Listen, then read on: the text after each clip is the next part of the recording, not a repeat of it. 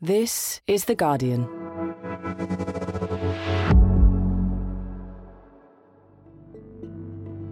Hi, this is Nosheen. Today in Focus is on a break, but we are running some of our favourite episodes from this year.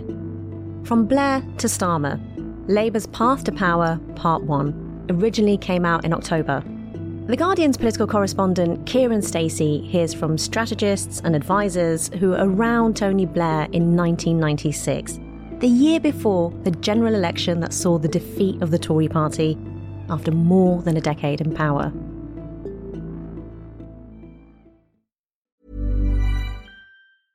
Hey, I'm Ryan Reynolds. At Mint Mobile, we like to do the opposite of what Big Wireless does. They charge you a lot, we charge you a little. So naturally, when they announced they'd be raising their prices due to inflation, we decided to deflate our prices due to not hating you.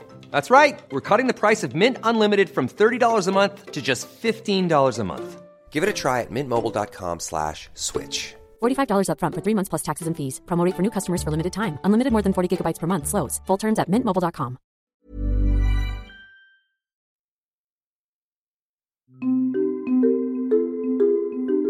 Once upon a time, Keir Starmer was a very different kind of Labour politician. He was an ally of Jeremy Corbyn and unapologetically a man of the left. But over the last year, he seems to have moved closer and closer to a very different former Labour leader. Today, after 4 defeats, just as in 1997, we have new leadership and a renewed sense of purpose and mission. It's not just that Tony Blair has started to appear on Labour Party videos again. Keir Starmer has shown strength, determination and intelligence in setting Labour back on a winning path. Or that Starmer is speaking at conferences organised by the Tony Blair Institute. Thank you so much for the speech. Before we get on to the substance, how are you enjoying Prime Minister's questions? I'm a bit out of practice. They're even starting to sound the same. Ask me my 3 main priorities for government, and I tell you, education, education, and education. We need 3 things. Growth, growth, growth. The Labour government today is not the political arm of anyone other than the British people. Once again, the political wing of the British people. In a way, it's obvious why Starmer wants to copy Blair. Labour's landslide victory in 1997 provides a blueprint for how the party can win after more than a decade in opposition. But 1997 and what came before it is shrouded in myth-making and false memories. So I thought, why not find out what really happened in the year running up to the 1997 election from those closest to Blair themselves? Over the last few weeks, I've been talking to some of the people who made it happen. And they told me the real story of what happened in 1996. It was a year that changed Britain forever. From The Guardian, I'm Kieran Stacey. Today in Focus, Labour and what it takes to win an election. Part 1.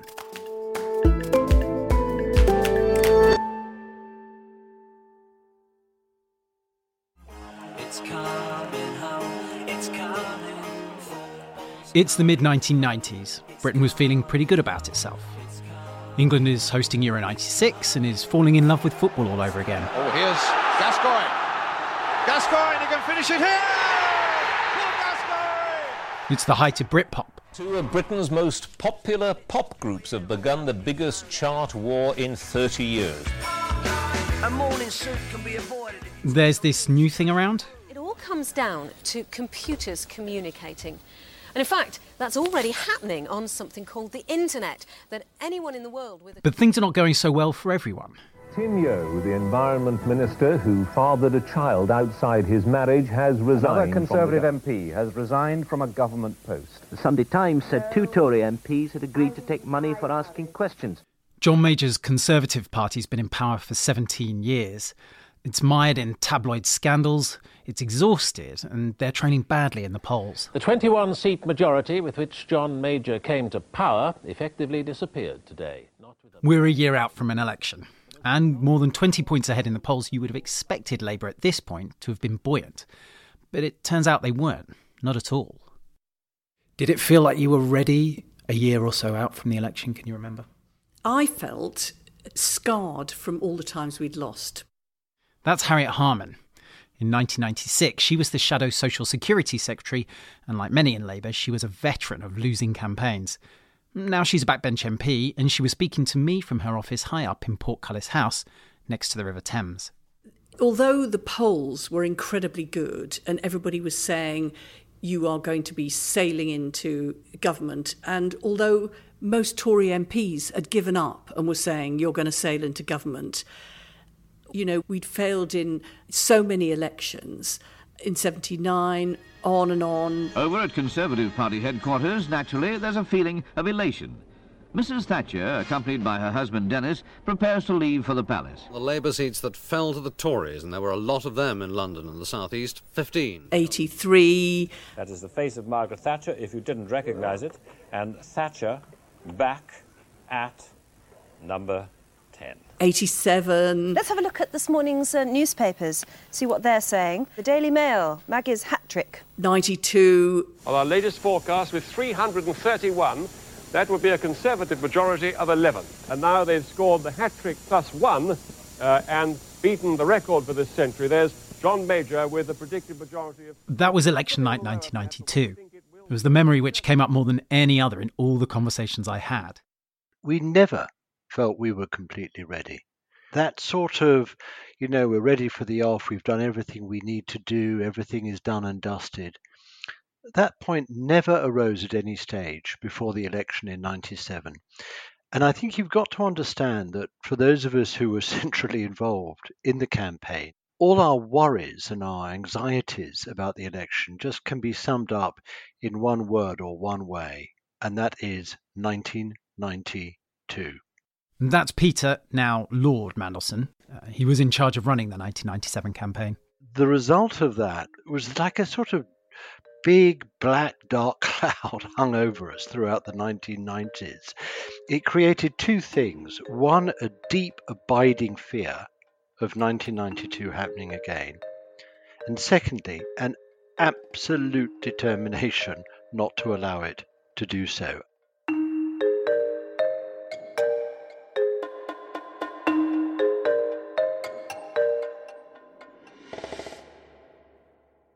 Mandelson was absolutely central at this time. He was working in Blair's office with the fellow strategist, the late Philip Gould, and of course the head of communications, Alistair Campbell. In Gould's book, he says that they went into 1996 with a very Blairite mantra: reassurance, reassurance, reassurance. How important was reassurance for you during that time, and why were you so obsessed with that? Well, it's interesting. I've forgotten that Philip had said that. I'm not sure that's quite right. I think we were trying something even more tricky, which was reassurance alongside the promise of radical change. So we were basically saying New Labour is an agent of change. We want to change the party and we want to change the country, and we want that change to be big. But at the same time, there were certain issues around which reassurance was very, very important. The reassurance part of that is exactly the blueprint Starmer seems to be following. And former policies are being junked all the time. Either they're too expensive or they're too unpopular, while he and his shadow chancellor, Rachel Reeves, insist they're not going to raise income or wealth taxes, a bit like Blair did at that time. But as I spoke to them, those around Blair in 1996 and 97 say this wasn't all that was going on. They had a pretty substantial policy platform too, and they were willing to take political risks. Everything that we said and did was done within a frame of the following: the future, not the past; the many, not the few; leadership, not drift. For all the people, or for a few. That is the difference between us and the Conservative Party that governs Britain today. That is the choice before us. That is the challenge of the 21st century.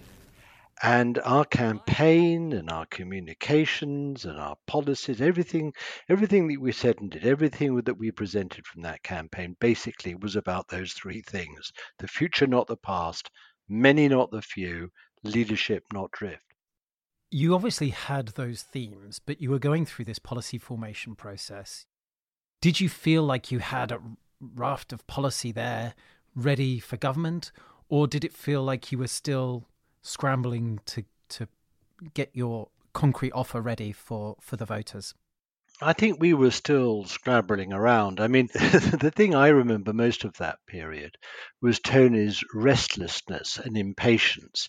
He didn't really like all the policy development that had taken place before. He wanted something that was really modern, really forward-looking. He wanted rethinks in all sorts of different policy areas.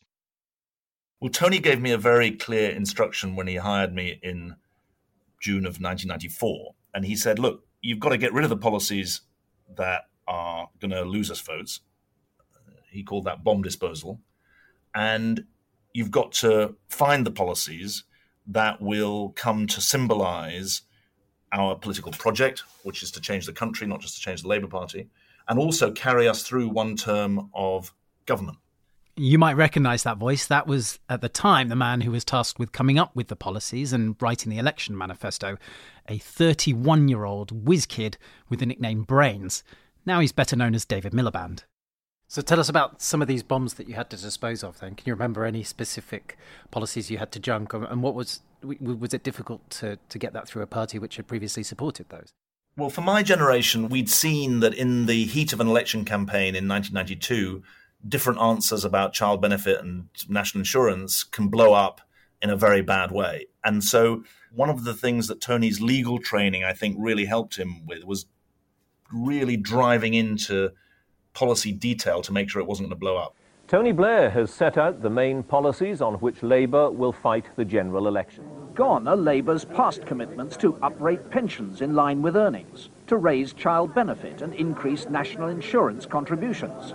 In are the expected commitments to a minimum wage, the social chapter, a Scottish Parliament. We announced that the minimum wage would be set by a low pay commission, for example. We said there would be a referendum on devolution in Scotland. And those were ways of trying to take the risk out of a Labour vote, because we'd been out of power then 17, 18 years. OK, so here's a taste of what they mean by radical but with reassurance. You introduce a minimum wage for the first time, but you also set up an independent body to decide how much it should be. You set up a parliament in Scotland, but it has to be approved by a people's vote first. But agreeing all of this was no easy process, and in fact, if the people I spoke to agreed on one thing about 1996, it was on how much they had disagreed. There were times when I'm observing in my diary that we never seemed to be in a position where all of us are kind of getting on well. There's always something going on. It might be Prescott and Robin Cook. It might be Gordon and Tony. It might be me and Peter Mandelson. It might be, there's just these sort of tensions going on the whole time, which were unbelievably frustrating and very, very exhausting. Today's humiliation for George Robertson marks the party's third change of policy in as many months. People will forget this, but one of the biggest arguments of that period was when Tony was basically adamant that if we were going to do Scottish devolution, there had to be a referendum. And that sounds obvious now, but at the time it was like a massive conflagration, and the party in Scotland went crazy and the Scottish media went crazy. So what are we to make of the mess? The seeds of the disarray really lie not in Labour's devolution plans, but in the party's taxation policy. So all of these things were playing out, but it was all part of this sort of endless obsessiveness that we all shared of trying to get things sorted as we got nearer and nearer to the campaign.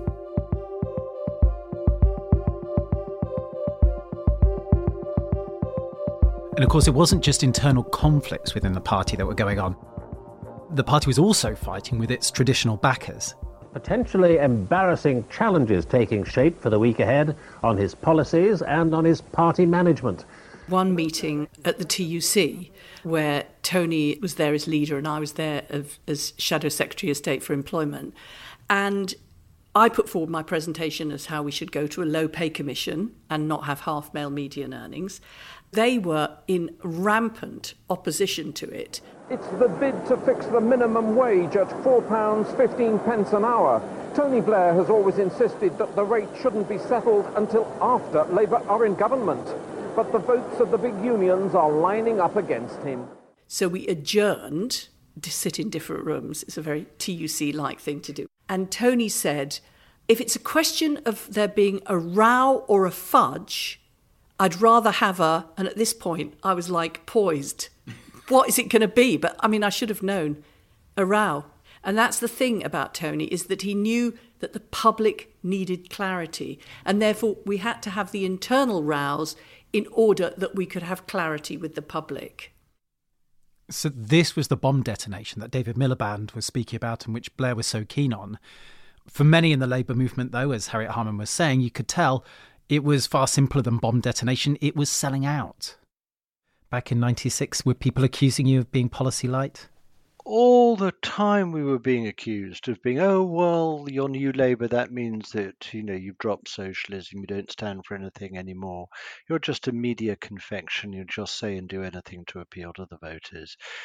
Blair, well, Blair's Bambi. He doesn't really stand for anything. He couldn't say boo to a goose. He just sort of charms everyone, gets them into a room, says what they want to hear, and then comes out, pretending that everyone's sort of singing from the same hymn sheet, but actually they have no idea what is on the hymn sheet. I mean, this was said constantly by the right-wing media, and then, of course, as usual, echoed by the broadcasters. The word socialism, though, has disappeared amid the glitz of team photos and credit card-style policy summaries.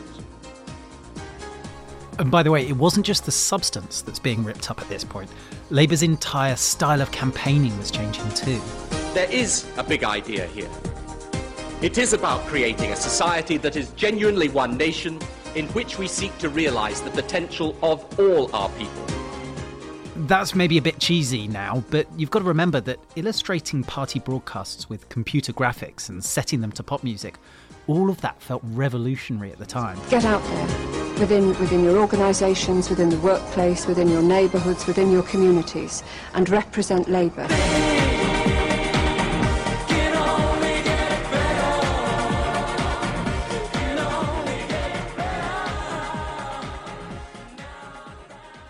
And the tactics were changing too. Out went public disagreements over policy, in came hardcore message discipline. Out went paper records in this new age of technology, in came a new computer system. Labour moved its entire operation into a single open plan office in Millbank Tower, where young staffers, such as a future MP Liam Byrne, could monitor rolling news and issue instant reaction to anything they disliked. We had this fabled unit called the Rapid Rebuttal Unit.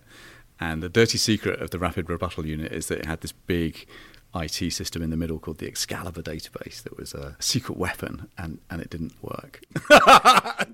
Well, eventually Byrne and his colleagues did help fix the glitches, and it wasn't long before the system was paying off. Basically, we had built this kind of enormous electronic library that was just incredibly searchable, but crucially it had all the right information in it.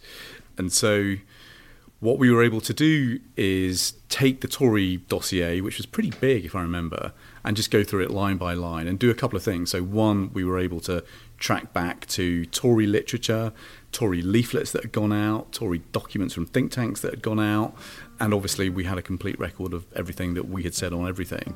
So in the past, trying to knit something like that together would have taken a couple of days, and you'd have had to go through papers and heaven knows what else. And, the system that we built meant that we could just do it in hours.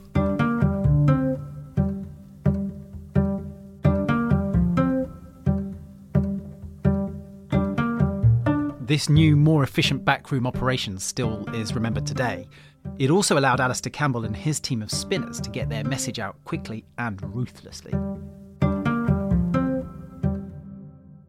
In the end, you became famous for having quite a combative approach, I think, to Fleet Street and the lobby, perhaps. Did it feel that way in 96? Were you standing up in a way that former communications directors hadn't to journalists and their editors? Or were you having to be a bit softer in your approach at the time? Look, we were going to take a different approach to the media, no doubt about that. I think a lot of my thinking on it was formed by having been a journalist on the Mirror, watching the way the rest of the media operated in relation to Neil Kinnock and before him to Michael Foot. And I was absolutely determined that was not going to happen. It wasn't a deliberate thing. I didn't want to go around sort of having fights the whole time. But part of it was to make sure the media understood that if they were going to write crap day after day after day, I was going to call it out. For some of the newspapers on the right, simultaneously we were trying to court them. We were trying to neutralise them, essentially. But sometimes that meant calling them out publicly. The Murdoch press had been monstering us, election in, election out. And Tony went off to a Murdoch-sponsored conference somewhere in the South Pacific or wherever it was, in order to do whatever it took to actually get them off our back. And the idea for Labour Party activists of seeing a Labour leader consorting with Murdoch, absolutely, they were horrified. Tony Blair has been actively courting Rupert Murdoch, even travelling to the other side of the world to speak to a conference of his executives. While there may be no overt deal to win over the Sun, Rupert Murdoch was reassured by Labour's stance on the Broadcasting Act. The party opposed restrictions on owning both newspapers and TV stations. I didn't feel terribly comfortable about some of the things we had to do to sort of keep the Murdoch press broadly on board. But, you know, I remember Tony saying, look, if you've got a dog in the corner and you're worried it might have rabies, you know, you want to keep it in the corner. And that's kind of how we viewed it. But when we went out to Australia to see Murdoch and Tony, you know, it was pretty controversial at the time. Tony spoke to all the News International editors who were out there. And Paul Keating was Australian Prime Minister at the time, and we spent some time with him beforehand. And I remember him saying something I thought very revealing. He says, look, the thing you've got to remember about Rupert, he said, is his first, number one interest is Rupert, number two interest is Rupert, number three interest is Rupert, business interest, then he's got the family, and the rest of it doesn't really matter. Well, of course, Rupert now has stepped back, at least a step, but his family still remains in charge. And so the question for Keir Starmer and his current Labour Party is, how can they get the Murdoch empire back on side? You know, probably the single most important thing is that you get them to think that you're going to win.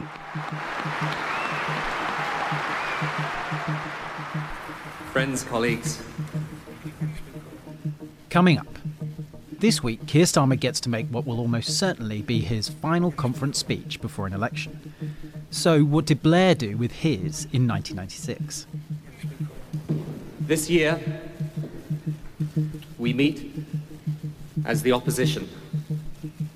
Next year, the British people willing, an end to 18 years of the Tories, and we will meet as the new Labour government of Britain.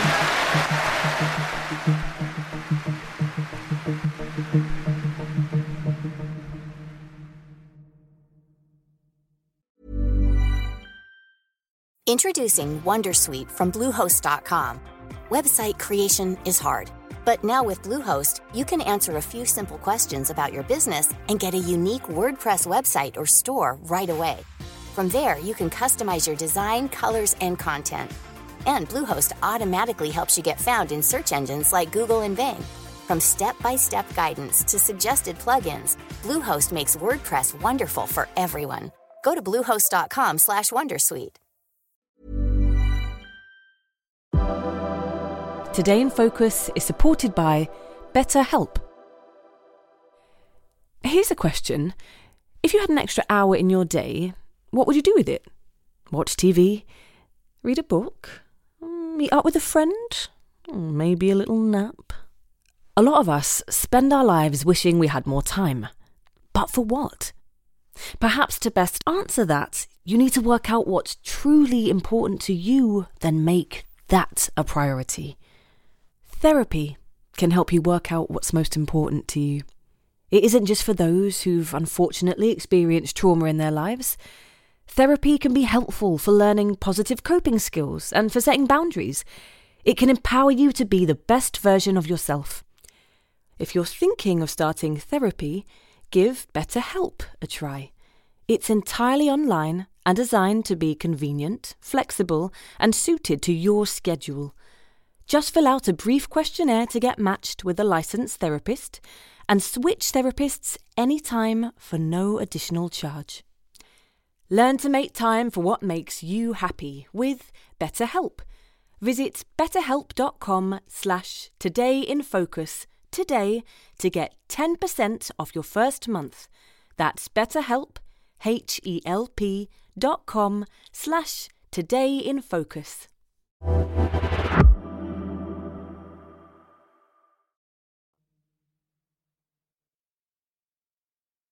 Okay, we're in September 1996. We're in the seaside town of Blackpool. This is Labour's last chance to show to the public who they really are. Now, everyone knows that an election is coming, and this is going to be the final conference before it.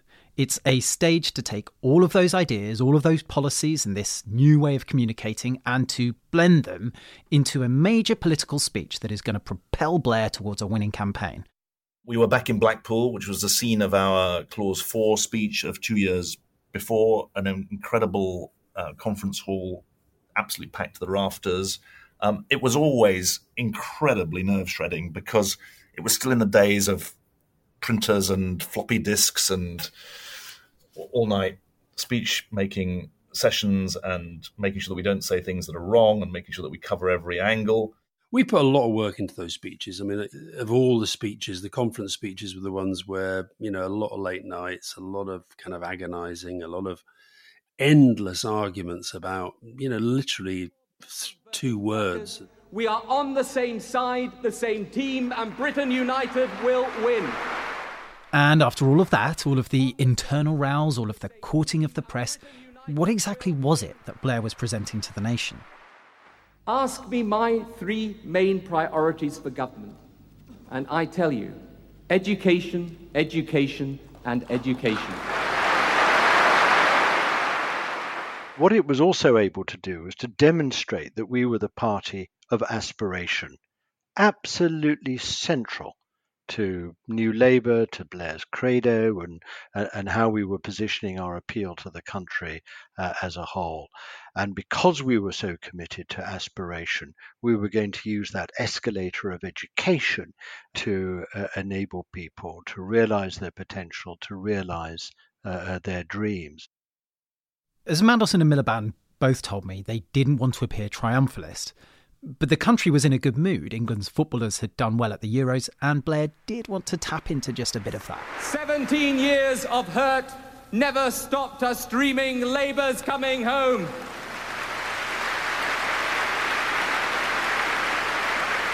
As we did in 45 and 64. I know that was then, but it could be again. Labour's coming home. Blackpool was a success. The papers afterwards showed Blair getting a long standing ovation in the conference hall and even twirling his wife Cherie around the dance floor afterwards. But what struck me talking to people around him at the time is that they were still incredibly unsure about what was to come for them over the next few months. We were a very curious mix of being confident, feeling we had the right arguments, that Tony was the right guy to take the party into the election and to be Prime Minister. We had a pretty good team. So I think we had that confidence, but at the same time, we were deliberately very nervous about all the things that could go wrong. Now, all that remained was for the Prime Minister, John Major, to go ahead and finally call the election. Good morning. I'd like to formally confirm that I've seen Her Majesty the Queen this morning and sought her permission for a dissolution of Parliament and a general election on the 1st of May. That's all coming tomorrow in part 2. I'm Kieran Stacey. This episode was produced by Lucy Hoff and Sammy Kent. The sound designer was Rudy Zigadlo. The executive producer was Phil Maynard.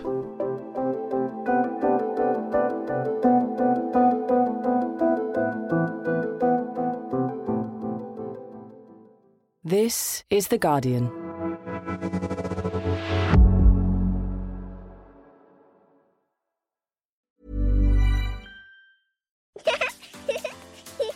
Too tired to clean your floors after playtime? Forgot to vacuum before your friends bring their little ones over? Let Eufy X10 Pro Omni help. Powerful 8,000 PA suction removes debris, and MopMaster dual mop pads scrub away stubborn stains with ease. Save time and keep your floors cleaner. Want to know more? Go to eufy.com, that's EUFY.com, and discover X10 Pro Omni, the best-in-class all-in-one robot vacuum for only $799. Tired of ads barging into your favorite news podcasts? Good news. Ad-free listening is available on Amazon Music for all the music plus top podcasts included with your Prime membership. Stay up to date on everything newsworthy by downloading the Amazon Music app for free or go to amazon.com/news ad free. That's amazon.com/news ad free to catch up on the latest episodes without the ads. Spin your passion into a business with Shopify and break sales records with the world's best converting checkout. Let's hear that one more time. The world's best converting checkout. Shopify's legendary checkout makes it easier for customers to shop on your website, across social media, and everywhere in between. Now that's music to your ears. Any way you spin it, you can be a smash hit with Shopify. Start your $1 a month trial today at shopify.com/records.